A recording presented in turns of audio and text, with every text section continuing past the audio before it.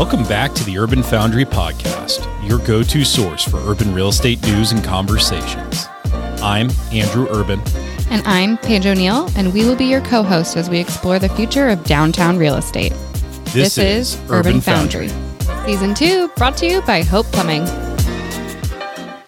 Welcome back to Urban Foundry, your host and source of commercial real estate news. I'm here with Paige O'Neill. Hi. Paige, we are on the road today. Interesting. We are in Chicago. At the All Steel Customer Experience Center in the heart of Fulton Market in the Second City. And we're here with Erin Coupe. Erin, welcome to the Urban Foundry Podcast. Thank you. So happy to be here with you. Yeah, and thanks for helping us arrange this wonderful experience. It was a huge hookup. Usually our guests are pretty helpless, so thank you for stepping up, being proactive. You've gotten us on the road for the first time. Always happy to help and share my connections. So. Yeah. Well, tell us, Erin, tell our audience a little bit about you, your background, and what you do today. Yeah, loaded question. There's so much there. What I'll start with is the background. So like you guys, I actually spent several years in the commercial real estate industry. I guess going back as far as, put myself through college in St. Louis, Missouri. I went to St. Louis University, graduated with a business degree in management information systems, which back in those days. I remember MIS degrees. Right? Do they still have those? They're not called that anymore. Wow. But it landed me in technology. So found myself working at Thomson Reuters before it was Thomson Reuters. It was just Reuters, supporting financial software on Wall Street, and moved to New York City with them, which was a dream of mine. So really a dream come true for a young woman to live alone in New York City. Right. Coming from St. Louis. Coming from the Midwest, big city dreams, yes, right? Yeah, take the girl out of the Midwest, not the Midwest out of the girl, for Alicia sure. Keys was playing when you landed. Oh, yeah. Yeah, sure.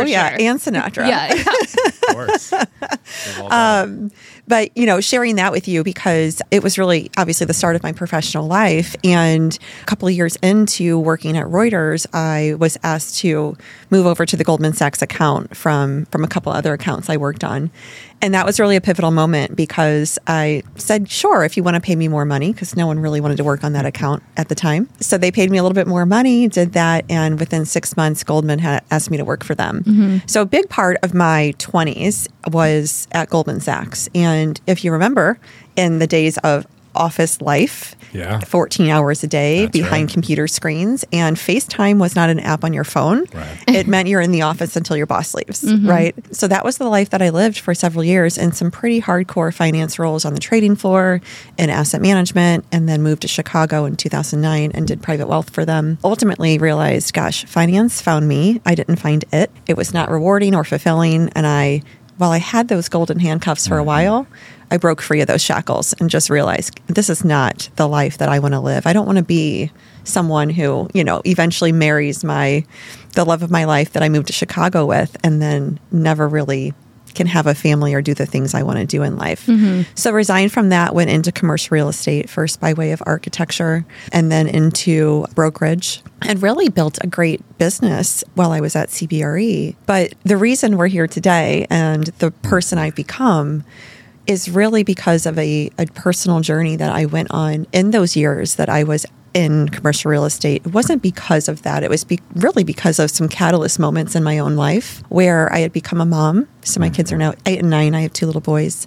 But as I was becoming a mom, and especially having 2 kids close together and commuting 10 hours a week and working 50 to 60 hours a week, I realized, gosh, there's a lot that I actually feel quite resentful about in my life. And I started to question where it was coming from, right? Like looking in the mirror, why I was feeling that way. And whereas I used to be someone that was so type A and so controlling and could just point fingers and blame 15 people or things in my life for feeling that way, this was a shift. Right. I started to look deeper and to realize, you know what, this isn't me. And I've got some work to do if I want to be a better mom, a better partner, a better leader, and get where I want to go in life, not just from achievement, but from actually how do I feel every day?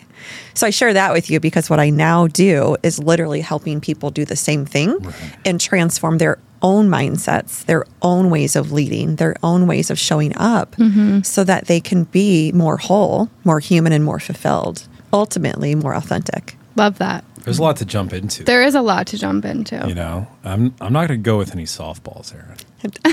I don't do softball. Okay, It's all good. So I feel like in this story arc you just outlined, which is a wonderful story, by the way, and thank you for sharing, there's maybe 3 key inflection points, right? So first one, move to New York, big city dreams, right? Mm-hmm. And then you land a job, Thomson Reuters, which is a big name, and then Goldman Sachs, and you're like, holy cow, right? Girl from St. Louis, moves to the big city, is working at Goldman Sachs. Wow, right? And it's like, on paper, that's impressive. Was your dad so proud? He was not alive. Oh. He died when I was in college. I'm sorry. Yeah. No, all good. Big part of my story, though. Well, that's probably another inflection point. It is. Yeah. Yeah. I mean, he was sick my whole life. So it Yeah. was definitely a big part of my story. Yeah. And then, obviously, the move to Chicago. Yep. Kind of a reset, but you're still in finance, but on the retail, wealth management, private banking side. Yeah. Slightly different client, different mix, different city, different pace probably, right? Mm-hmm. But then you decide to go into commercial real estate. Okay. Well, walk us through those inflection points a little bit and what kind of directed you to kind of have your aha moment, Yeah. right? Because I feel like a lot of people are caught into the resume achievement and they assume that, okay, this is the standard of success in life, but they don't feel fulfilled, maybe like you did. Right. So how did you get there to realize, like, hey, I'm filling up my cup with stuff that does not matter to me? Yeah. Oh, this is so deep, and I love this. So those inflection points, I think you point them out in a very wise way, because moving to New York was one thing, but finding myself on a trading floor of 700 people, 650 of which were men, and the women around me were more masculine than anything. And I mean, one thing, I don't mean to interject here. Yeah. You know a little bit about my background, Yeah. you know, and obviously, you know, the other thing that I want to emphasize to some of our listeners under the age of like 30 is that there was no such thing as diversity and inclusion initiatives at the time. No. There was no mandates. There was no corporate programs. The culture was what the culture was in a lot of companies. Mm-hmm. And so, you know, it's not to say that everyone has it easy today, because that's not what I'm saying. Right. But I'll say there was a very different thought process and understanding, because the rules of the road were very different, even 15, 20 years ago. Right. Right. Yeah. And, you know, and being in that environment too, as someone who, like I just shared, I mean, my father was ill my whole life. So my mom, who was not college educated, worked all these jobs to raise our family. So I really came from nothing. And then all of a sudden I'm around people who are, you know, like just legacy Ivy Leaguers and people who are just way different than Entitled. me. Entitled. And I definitely felt a lot of pressure to perform at a level of what I thought was expected of me. Mm-hmm. Now, that said, I mean, I'm very grateful and fortunate that I am very smart and I can apply myself and I do have a great work ethic and all of those things. So it worked out in my favor. But the pressure of all of that was intense. And a real, I would say, catalyst for the move to Chicago was the downturn in the economy, like the Great you didn't Recession. 09, right? Mm-hmm. So, yeah. Exactly. And I mean, I'll never forget, my husband was then my boyfriend. We'd been dating for a couple of years. We met when I was in New York for about 3.5 years on my own. And he had moved into my place after about a year of dating. And I mean, it was $3,000 a month. This is in 07, 08, right? Yeah. $3,000 a month for not even 500 square feet. So it was insane. So right. when the economy is tanking, I'm looking at him going, you know, what are we doing with our money? Right. Like, this is crazy at this point. Right. And we already found each other. So being single in New York is one thing, but like you're now with the person you believe you're going to marry. Yeah. In 500 square feet. In 500 square feet. I like you, but not that much. Exactly. So I kind of saw the writing on the wall. I also absolutely could not tolerate the job I was in at Goldman at the time. I'd moved into asset management literally on September 15th of 08, which I call D-Day. Mm-hmm. It was the Monday after Lehman went under on that Sunday. Oh, yeah. So it was just a very hard environment. A team of 30 was 15 people in no time. Of course, that meant we all picked up that work. So moving to Chicago really came because of that catalyst moment. And Chicago's just so much more doable. It's just your money goes way further. Plus, I was from the Midwest, so that made sense. And then moving here, Goldman got us here. My husband was actually in commercial real estate at the time. He was doing investment sales at a small firm in New York. And they were going to close their doors because they didn't have any business. Right. And so it really just happened the way that it was supposed to. And we leaned into, this is opportunity. Yeah. There's no victimhood here. It's not poor us. I could transfer with Goldman. I did not want to be there anymore, but I said, I'll get us on our feet. Right. And then you got time to find a new gig, which was hard in that economy. Oh, boy, yeah. But, took that with grace and ease. And then we, moved on from there. Commercial real estate came by way of my husband being in the industry. Okay, so you knew a little bit. I knew a little bit about it. I was absolutely not interested in brokerage at all. Still a boys' club, right? And I had no interest in it at that point. But what was interesting is he made a few connections for me to some tenant rep brokers. And when I sat down with them with my resume, right, put my resume in front of them, back when we used to do that, and got to know them a little bit. And they're all, senior brokers. And they're like, why do you want to go into architecture? Because I just kept saying, I want to go into architecture. I hear architects are really bad at business. I'm really good at business. I'm a people person. I can talk to people about anything. So help me find a role where I can help architects grow their company. And they're like, yeah, you should come work with us and help us grow our business. Yeah, because you're smart. Ding, light went off. You're smart. You have a great background. Right. And I would have probably tried to turn you the same way and be like, hey, come work for me. Yeah, right? totally. Come work for me. You have a great background. You can do numbers. You can work under pressure. Right. You have this great background that sounds impressive, especially in the Midwest, right? Yeah, and yeah. You're like, hey, we'll go into these Fortune 500 companies and clean up. Let's go. Right? Totally. Yeah. And it was actually really funny because, I just kind of kept saying, thank you, but no thank you. My husband was on the agency leasing side at that point. So, different than tenant rep. But I knew enough about it where I was like, I'm just not interested in that right now. Also coming from a place like Goldman, having that stability of a really solid income, going to the commission side just seemed like too far-fetched for me. Sure. That said, I spent about 4.5 years in architecture. I loved that job. I worked for a pretty big firm in Chicago and helped grow their interiors practice. I was person number 2 in the corporate interiors practice. And then within 3 years, we had a team of 40. Nice. So, in that business, you don't hire people unless you have money to pay them, right? So it was also a lot of pressure because I really felt like I was feeding people, and if I wasn't out there pounding the pavement, then how are these people getting fed? Yeah. But it was also such a blast because what it was for me is I finally had autonomy to work the way that I worked best, not being forced to just be somewhere and half the time act like I'm being productive because I get my work done in 8 hours. Right. Maybe it takes someone 12. Right. Didn't take me 12, but I had to be there 14 anyways, So all of a sudden, the architecture firm, I'm like, geez, I'm just doing things that I know how to do, that I like doing, and I'm doing it how I like to do it, right? And it was successful because of that. And then CBRE was kind of knocking on my door for a few years. There were a couple of teams there that were always like, hey, you should work with us. Again, I said thanks, but no thanks. And then the practice leader within Chicago really got to know me. And we were around the same age. We both had young kids. Yeah. And I eventually, after my second child, I took a little time off and thought, if I'm ever going to try this, now's the time. Right. So that's why I eventually said yes and went over there at 36 years old, which was also very unique. Right? Yeah, that is very unique. Very unique. Yeah. I started brokerage later in life as well, too. Yeah. And people don't really do that. You're either joining usually when you're pretty young and you're a part of a big team, or if you are more senior, you're coming over from another firm with your book of business. So I was hired to build my own book and to do it my way, which was a little challenging. All right. And this is a little bit in the weeds, but some of our listeners will get this. Your husband's on the agency, meaning the landlord rep side. Yeah. You're on the tenant rep side. You ever do a deal with your husband? I did one deal with him. And never again. It wasn't, you know what? I never really had the opportunity, which was... Oh, there you go. That's a great answer. That doesn't surprise me, right? Yeah. But I was curious. Totally. Right? Yeah. Because I've always thought about that. Yeah. I know the first thing I said to the client when I was like, there is a great space I have to disclose something. Yeah. This is my husband's building. I sleep in the same bed as the gentleman that's showing it on behalf of the opposing side, right? Meanwhile, I'm like, trust me, the commission that we would both earn on this is like chump change. Yeah. Yeah. Right. Yeah, no one's not going to talk to each other over this deal.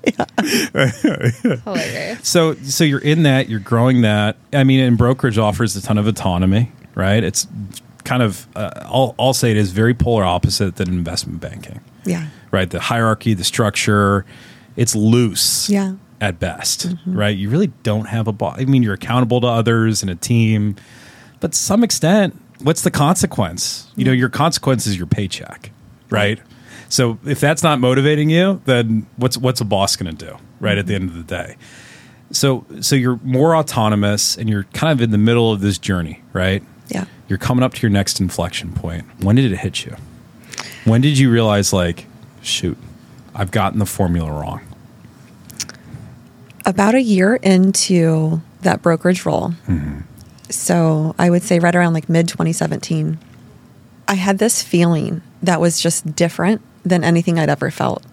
You know, prior to that, when I wanted a different job or when I wanted to do something different or in a different way, it came more from a place of my mind, from my ego. I know I can do this and I can do that, so I'm going to go there. You know, and it was a lot of things I was asked to do. People were always trying to recruit me. I was just used to that. And so eventually, like, I would end up saying yes if the money was right and the title was right. Because I was taught by society, like all of us were. That's what you're aiming for. Just check off the boxes, right? Just keep getting more. And, you know, you can just keep going and just keep doing that. But there was something unique about this feeling where it was almost like my heart and my mind were battling all of a sudden. But I was listening to my heart. Before then, I think, you know, of course I had a heart and was, you know, open to listening. You're not the Grinch. Right? But it was like I would almost just quiet that voice within myself and just ignore it. Yeah. And all of a sudden, I'm just not ignoring it anymore. And it's speaking through me. And I said to my husband one night, I'm like, why do we do this to ourselves? And he's like, what do you mean? I'm like, what does all of this mean? Like, we have all this stuff on paper. You know, we have the house and we've got the spouse and we've got the kids and the cars and the 2 vacations a year and the jobs and all of that. Like, why? Like, what is it that it really does for us outside of we've created a lifestyle and a livelihood, which I appreciate. But then what? Like, where is the fulfillment in all of that? And I believe it was saying those words out loud and speaking those into existence that finally shifted something within myself to just listen to myself and to finally say to myself, gosh, you know what? It's me and it's my perspectives on all of it that needs to change, because I appreciate it, but I also feel like I have to do it. I feel like I'm obligated. Well, to whom? Right. And to what? Yeah, who's this board of directors Exactly. that's telling me I should be doing this? Exactly. Right. And you know what was interesting too, being at CBRE, is that first year in brokerage, because I was brought in essentially to compete with everybody around me, which was, I had never really been in an environment like that. You know, Goldman was competitive, but we were all working towards the same goal. Yeah. Right. Right. And in this business, it was like, we're all trying to grow our own book because we're all wanting to make commissions, right? And feed our families. So I think it was the pressure of that felt so different to me. And I wanted to prove myself, but it felt like I don't need to prove myself to these people. Right. I need to prove myself to me. That's right. That's amazing. I appreciate you sharing kind of what I call your origin story, because I think it's really insightful. So let's shift. Well, and it tells how you got to where you are today. It's not by coincidence. And I honestly feel, Paige, I don't know if you agree with me, Erin, I think you probably do, but I feel like there's a lot of people out there that are still stuck in that, I don't know, that loop. Yeah. They're telling that voice inside them, hey, go sit in the corner. Go sit in the corner. Shut up. You know, come out at Christmas and holidays and all that, and we'll donate the money and all this. But I know I talk to a lot of people, and I can tell a lot of people, maybe it's in the last few years, maybe it's just the relationships. I tend to see that there's more people kind of going like, is this all there is? Right? Yeah. Right? What's filling up my cup truly? Right? So let's shift to you starting this new endeavor. Where did the idea come from, and how'd you get started? So it's so Because you had that aha moment, right? Yeah. And you're like, what the hell? Like, why are we here? Why is there a universe? Why are there stars? I just pictured that conversation with your husband at like 3:00 in the morning. He's like, Erin, can you just go back to bed and we'll talk about this tomorrow? Like, I got so much on my mind. I can't deal with whatever you're breaking through. Yes. Well, it was funny because it was a Friday night and I had just poured a glass of wine after like the kids were so young at that time. I think they went to bed at like 7:15. Yep. So I poured a glass of wine and we sit down. We're about to watch something on Netflix. And I was just like, I asked these questions and he's kind of like, you feeling okay? Yeah. Did you go to a bar He's before like, this? have you had a lot to drink? I'm like, exactly. I haven't even had one sip. I'm trying to watch Sports Center here. He's like, it is Friday night. And I think I was always a fairly deep person, but there was just something so different. And I now know, of course, through all the work that I did on myself, that it was my authentic voice finally speaking up. And, that's an intriguing thing because a lot of people, yes, they are stuck in that loop. And yes, they look at practical reasons in their lives that they might be stuck or they feel stuck. But for a lot of people, it's that there's this authentic part of them that wants to come through and they're suppressing it. Yes. And that is magic when you finally let that out, right? So precursor to my business, finally allowing my voice and listening to that voice and then letting it speak through me was not only the idea for the business, it is the way that I started to show up. It is the way that my real estate business started to grow.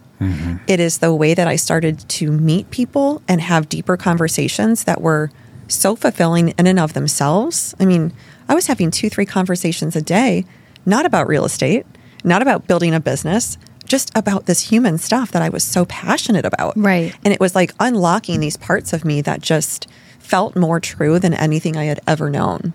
So within, I'd say, about 2 years of doing the work on myself and really going to kind of far-fetched places to find it. I mean, I literally did go to Bali on a retreat that I won. So that was kind of life-changing in and of itself. I went to different conferences and seminars with scientists turned spiritualists and people that were just teaching things that were more like in the quantum world. So how does the universe work, right? And how does energy work? And I was learning about things that were non-conventional because I had already looked in academia and in corporate for something that was going to be personal growth related and help me develop and improve. And while there were so many books I was reading that were phenomenal, I wanted to dive deeper. I just wanted to know what is it I can do to feel different every day? How is it I can navigate this on my own? Yes, I had done therapy in my 20s, but I was the person that would go in and just dump things and then look at the therapist and go, do you have anything to say? Yeah. Right. Yeah. Yeah. You're like, because I'm like, why do I need to come back to you week? every week for 2 years, 3 years? When does this cycle end? Yes. And so really, I did start to teach myself all kinds of tools. And I did develop a lot of practices. I mean, I had been meditating since I left Goldman in 2011, but I developed a lot of practices that were shifting who I was, how I was showing up, most importantly, how I was relating to me. And in that, I started to share articles on LinkedIn. So I was writing articles, sharing these messages, these stories, inspiring people, motivating and encouraging people by my own journey and also my observations of the professional world. And it was really touching people's hearts. And so there were different executives reaching out in Chicago going, Erin, can you come and talk at a town hall? This is really inspiring stuff. So I'd do that and they'd say, could you do a workshop with our leadership team? So then I'd do that. And I wasn't charging for any of this because I was still in real estate. Right. Yeah, you're like, hey, these are leads. Yeah, it was exactly. Right? It was all this leads. This is the greatest way. This is better I than am cold building calling. deep relationships left and right. So I was doing that for a solid year and a half. And in early 2019, I was like, you know what? I don't do New Year's resolutions, but I do, what do I want to focus on? How do I want to feel this year? And what do I need to do or what goals do I want to set that can help me feel more of that? And that was the year that I said, I'm going to focus on creating this business on the side because I know I am onto something. I know that people want to feel different every day. I know that they want access to themselves in ways they never knew that they could have, and I can help people. And so that's where the business idea came from.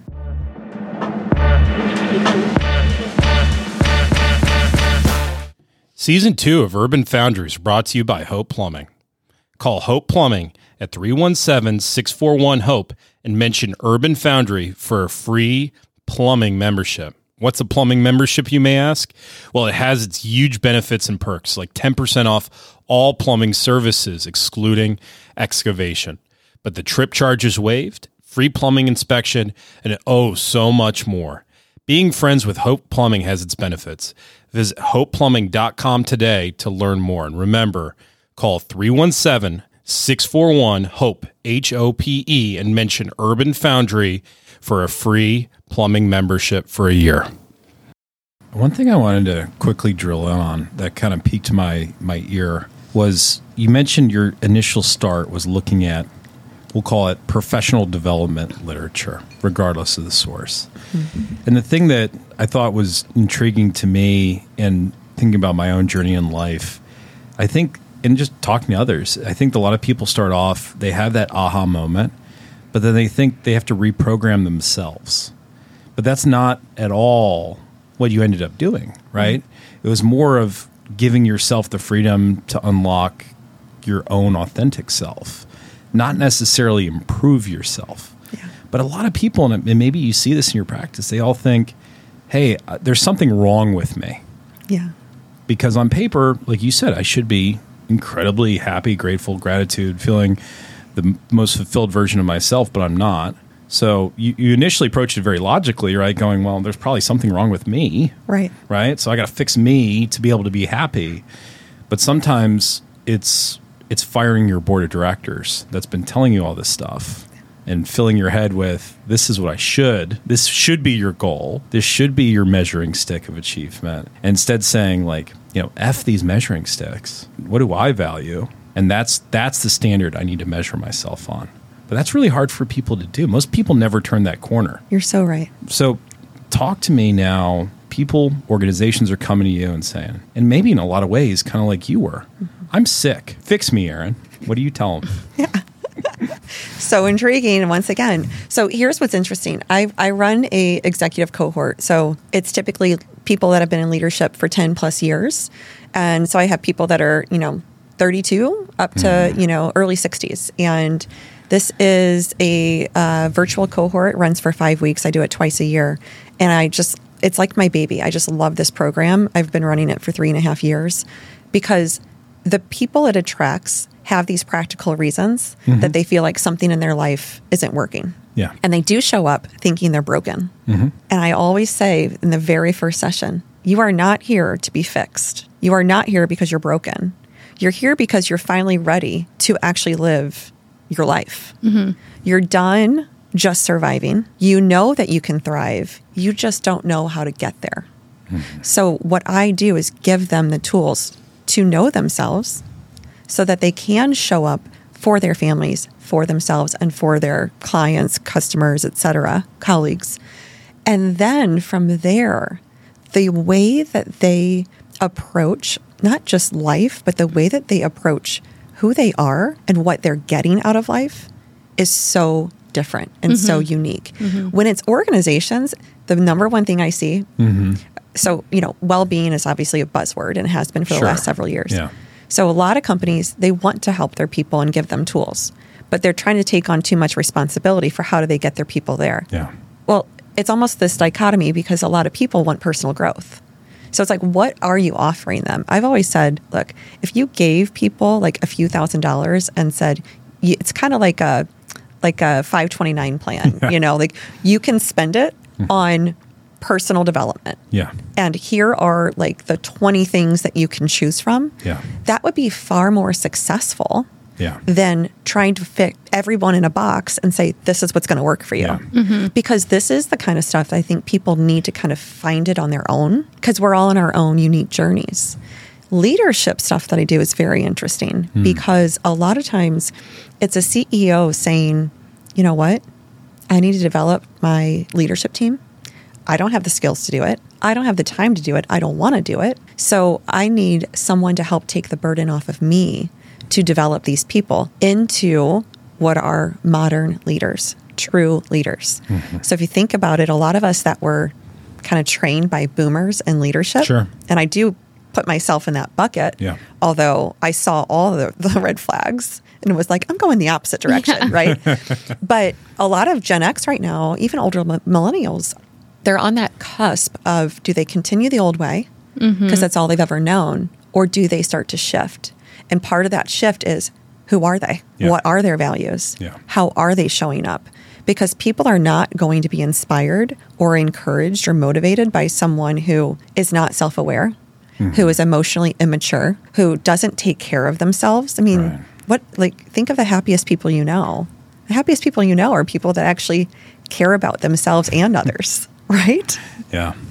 Well, and I'll just be frankly honest, right? Like myself, I fall into that bucket sometimes of that conflict between the training and the business school and all the corporate seminars of all my years in corporate America. And this is how you lead and manage, right? This is how you rank. This is how you have development conversations with employees. This is how you motivate them, right? And it's all been drilled for years, both through personal experience as well as formal, expensive trainings, right? Things like that. And then, you're in a position of leadership and you're trying to sort it out and you go, oh man, how do I show that, right? And I think the biggest thing as a leader that I always think about is, when do you show vulnerability, right?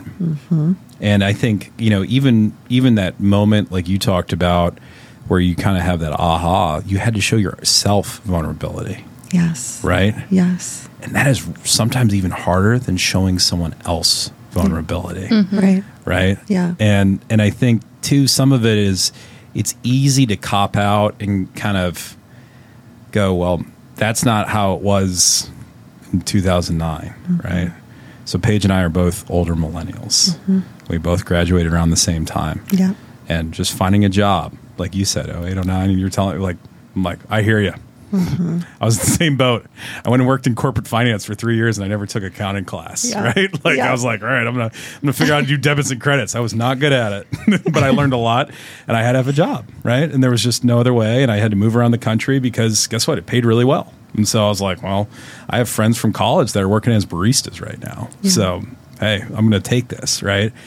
And so it's easy to sit there as a leader and go, well, that's how I earn my stripes in the trenches. Like, that's just how it should be, right?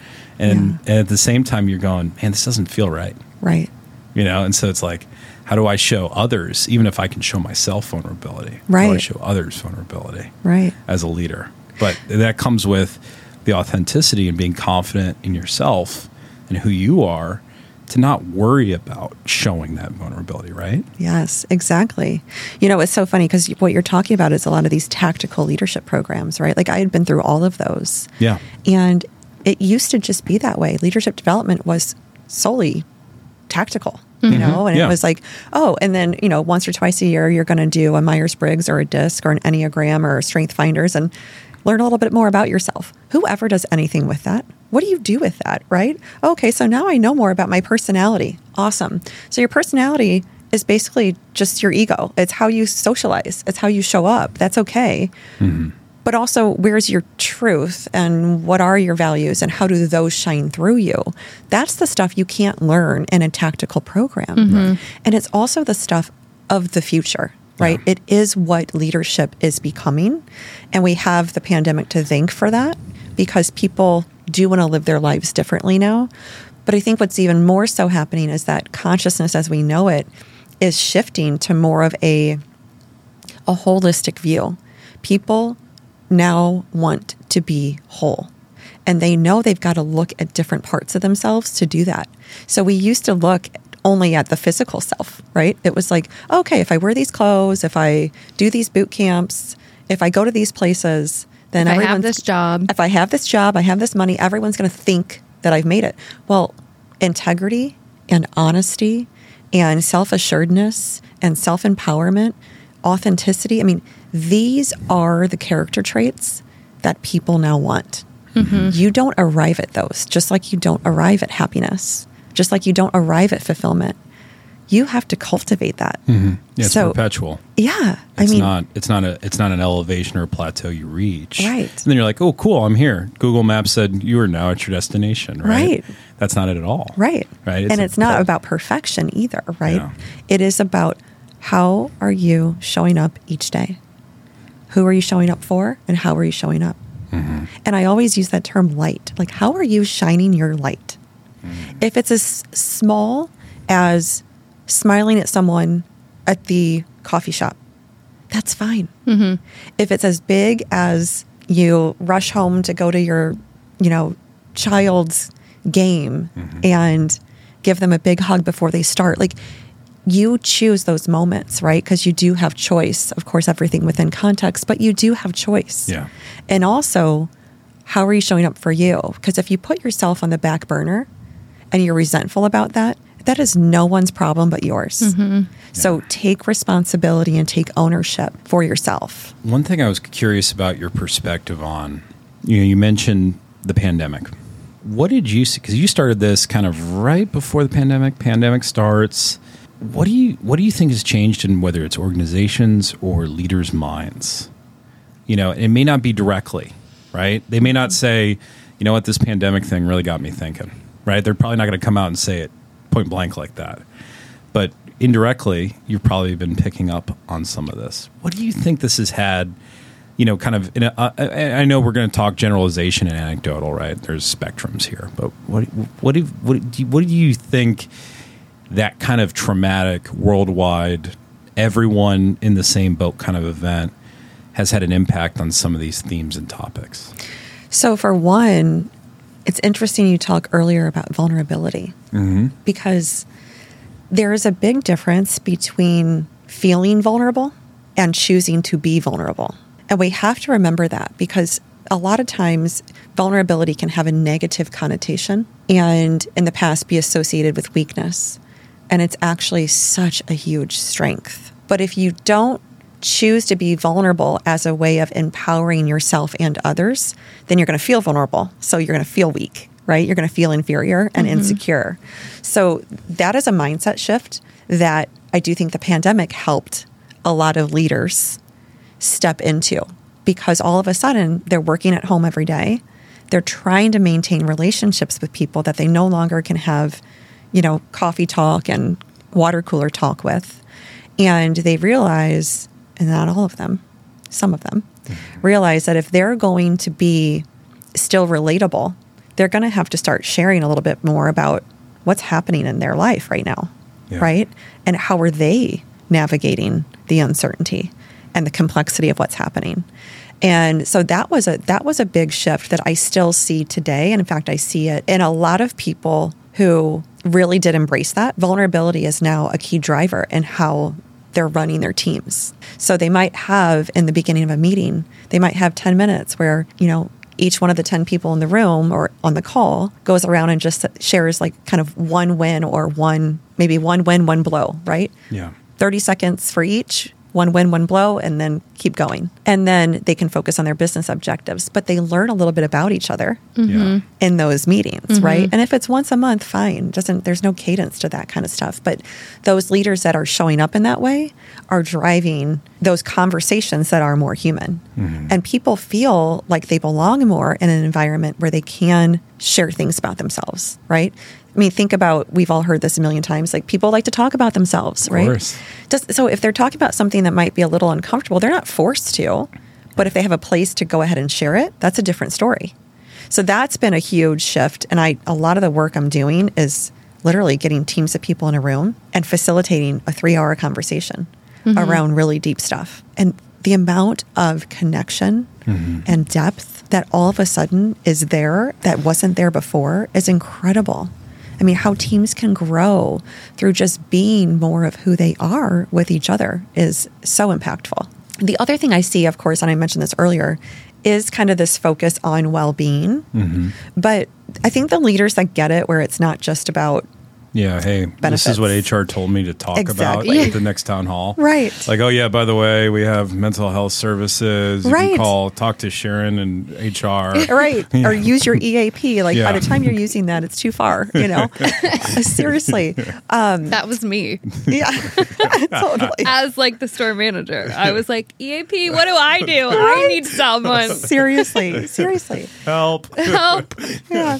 I took a neuroscience course at MIT during the pandemic at the executive management school. And there was a study that we had to read and then kind of write a paper on afterwards. And it did say in there that 2 out of 10 times, and this is out of all the research they did, 2 out of 10 times mental health issues are clinical. So that's where there may be a chemical imbalance in the brain, a actual disorder, Correct. and it needs to be treated with psychotherapy or drugs. 20% of the time, it's something that literally your body's just doing. Yes. And that's the core issue. Mm-hmm. Exactly. Right. So I always 80% say of the time it's not. 80% of the time, right? Right. That's where I believe we're now focused Yeah. as a professional world. We're now focused on how do we help the 80% feel more fulfilled and feel more human and be more authentic every day. And it is hilarious to me to see the number of people in real estate that I used to work with that knew me well. They were all like, oh my gosh, Erin, like, I'm so excited for you to go off and do what you're doing because I resigned in mid-January of 2020. So before the pandemic. Ideal timing. Right. I mean, either chaotic or divine, but Right. but I pressed play in early Feb. So it was really before all of that. And what was so funny is the other, I'd say 50% that didn't know me well, only knew me on the periphery. Yeah. They were all like, I know what they were saying. The She's judgment. nuts. Yeah. Yeah. Oh my God, she's going to do what? Like, Yeah. who cares about authenticity? What Right. is she talking about? She's an Instagram influencer, right? That's, Who right? does she want to be? Yeah. Right. And then I see a lot on LinkedIn now. So many of those people sharing things that are vulnerable, Yeah. sharing parts of themselves that I never in a million years thought they would, but they're there, right? Yeah. They're there now because that is how our consciousness is shifting. We are becoming more human, more whole, and we want to be able to show up Right. as who we are. We don't want to put a mask on anymore, not a proverbial one. Right. We don't want to be an imposter. We don't want to act like someone we're not. We just want to be us. I love it. That's true. And I also think part of this is, if you think about most of the developed Western world, I'm not saying everyone, right? I mean, there are people that live in terrible conditions, just not even miles from here, right? From where we're recording today. So I'm not trying to say like everyone in the United States lives this amazing life. But I think the professional working class in this country, let's be honest, they have food, home, all their Maslow's hierarchy of needs are taken care of. So if you take out the day-to-day fight just for the basics, it kind of all of a sudden, you just kind of go like, what's all this for? The rat race mentality and this. And I think your point about COVID, and it was funny, I had never contextualized it, but for me, it was a very ultimately vulnerable moment, right? On a personal, professional level for myself. And it's maybe awakened me. It started me on a journey, right? That led me to where we're sitting today. And I kind of, in a lot of ways, thank the universe for it. Not in the, oh, that was a great thing, but in the silver lining aspect of it, if that makes sense. It right? does. To sit there and kind of go, I've always valued in life the times I was knocked down a peg. That's when I learn. When we lose, I say, good. What are we going to learn? What are we going to do better? When you're knocked down and you're humbled, good. Yeah. All right, let's prepare, right? Yeah. And I think that goes back to probably for me, sports. And I had a coach that says, all right, next play. You go, okay, what am I going to do? All right, I'm going to learn my blocking assignment. I'm going to, right? And it was kind of that humility that I had playing freshman football and getting my brains knocked out basically for a season that kind of went, okay, all right. I was the best player in the 8th grade, come to a huge all-boys high school, one of the top football schools in the country, and go, oh, I'm competing against some men. Like I was top 13-year-old, but the guy I'm going against right now is 18. Good. Right. Yeah. And so it led me on a lot of those journeys. It's so interesting to hear how you contextualize that. Right. Because I think a lot of people went through it, but I think there's still a lot of people that struggle because they're not cognizant and recognizing, hey, there was a trauma and a vulnerability. And that's why I'm feeling maybe the way I'm feeling. Right. Right. And also that everybody feels that way. Yeah. Right? Like everyone has stories. Everyone has traumas and trials and tribulations. And, something as simple as being 3 years old and getting a toy taken from you by another kid is traumatic because you have to think about the context at that point. But I always say this, and, when you're talking about the football stories, it reminds me of this. You either win or you learn a lesson. I don't really believe in failure because I think failure is how you look at it, right? So if you look at something and say, I failed, well, maybe you didn't win, but you learned. What did you learn? And really being able to say to yourself, gosh, that could have gone different, but I have no idea why the fork in the road went this direction. And I'll never truly know that. But in hindsight, I'm sure it's going to work out. And I think that to me, regardless of any kind of beliefs in higher power and all that kind of stuff, I just believe there's so many ways life can go. There is so much to be grateful for, regardless of what we have. There is a lot to be grateful for in being alive on this planet. And if we kind of zoom out and imagine that you're just on this ball, catapulting through the universe, you realize how trivial. A lot of it. Most of it is. And how trivial some of the 65,000 thoughts a day you have in your head, how trivial some of those are. Yeah. Right. And that's really where I'm like, man, we've got the power to control that. We can control our thoughts. We can take our mindset to where we want it to go. We're not a victim. We can shift our mindset. I mean, the way that I grew up, I had a choice eventually. And my choice was, I'm getting out of here. Yeah. I'm going to go build my life. Right. Now, again, grateful for, the things that I was able to do with my life, because I know it's not easy, but it took a lot of courage in order to be able to look around me and say, I don't have to be a victim. It's not going to be easy for me, but I'm going to find a way. Having vulnerable conversations when I was in college with a financial aid officer, that was hard. Yeah. As a 19-year-old. Right. And I think you nailed it on the head. It takes courage and finally for the last shoe to drop or whatever, for you to be like, okay, enough is enough. I got to make a change. Yes. Yes. And enough is enough with the thoughts in my own head. Right. And enough is enough with saying yes to things from my ego. Right. And, and really getting real with myself. Yeah. And I know it's possible, which is why I love to teach people these things, because once you step into what is authenticity, and once you step into being a more fulfilled human being, you don't go backwards. You don't. Yeah. You look back and go, wow, I'm grateful for that journey. Yeah. Because it's a fundamental part of who I am, but it's not me anymore. After this, I'm happy to say, Andrew, you now know the authentic me. You didn't know the old me. Good. Yeah. The old me was pre-Colliers. Pre-Colliers. That's the old you. And I bet it's a plus that he doesn't know the old you. Yeah. So you're welcome. Noted. Duly noted. Erin, we have a few questions, that we ask a lot of our guests, but I think I'm going to ask you one just because I think you'll have a really good answer to it. This is my guess. All right. What is, from a music standpoint, you need to recenter yourself. You go on your iPhone. What are you putting on? And you could say it can be anything. It can be embarrassing. I don't. No, it's all good. Binaural beats. Binaural beats. Have you heard? No. Okay. Well, you're all about to be enlightened. Yeah. So binaural beats are sounds that you listen to through headphones. They're really tones, and they stimulate different waves in the brain, different frequencies. So the interesting thing about frequencies, and I do a lot of energy work, right? Mm-hmm. So your thoughts have a frequency. Your emotions have a frequency. And sort of the culmination of that is what your vibe is. Mm-hmm. You have a vibration as a human. So it's your vibe. When you're around someone, you're like, oh, that person always feels so dark or heavy to me. Or someone feels really uplifting to you. That's what I'm talking about here.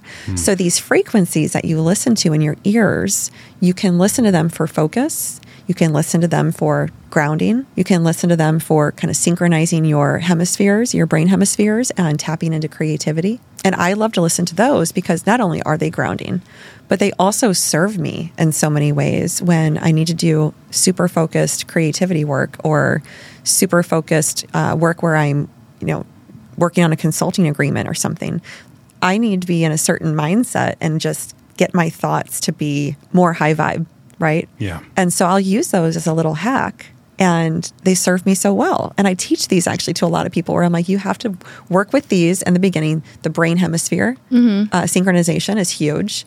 There's a group called Magnetic Minds on YouTube who I love. I've been listening to them for years. But now there's so many apps. There's one called Atmosphere. They're on Insight Timer. so many places you can listen to these. And again, like the way that they stimulate the brain in these various ways is pretty intriguing. Interesting. Wow. Yeah. I knew you'd have a good answer to that. I was right. Andrew's going to turn it on our 3-hour Totally. journey That's home, all and then we're we're all listening going to be to. like You're gonna be zoned enlightened. out. Like It sounds a little out there if you don't, well, it sounds out there anyways, but you definitely want to have the headphones in because that's what's going to do not the work distract in you. your brain. Got it. Yeah. Right. Got it. All right, Erin. So it's been a pleasure having you. Thank you so much for your time. It's just been an amazing. We could go for a while, right? So we Yes. might have to do a part 2 at some point. Yeah. Totally. And do a deep dive into to one of these. But how can our listeners get in touch with you if they're interested to learn more in your services, whether it's for their company or for themselves? How do they get in contact with Sure. you? What's the best ways to hit you up, DM you, whatever? Totally. Right? Yep. My website is erincoupe.com. So ERINCOUPE.com. LinkedIn is always a great place to find me. I'm pretty active there. And then I am on Instagram, Authentically EC. Perfect. And thank you for having me. This was so fun. Yes. No, Thanks it's for been coming great. on. It's been great. And to all our listeners, I know it's a little different programming than you're used to, but I think I'm very enlightened, Paige. I mean, this has just been a great, great conversation, and we look forward to having Erin on again sometime Yes. soon. Yeah. Thank you. Thank you, Erin. You're welcome. To all our listeners, until next time, we'll talk to you soon. If you like what you heard, please hit subscribe on your favorite podcast platform. And don't forget to like or follow us on LinkedIn and YouTube at Urban Foundry Podcast. This podcast is for informational purposes only and should not be relied upon for any investment decisions. Clients of Colliers International may maintain positions in the properties discussed in this podcast.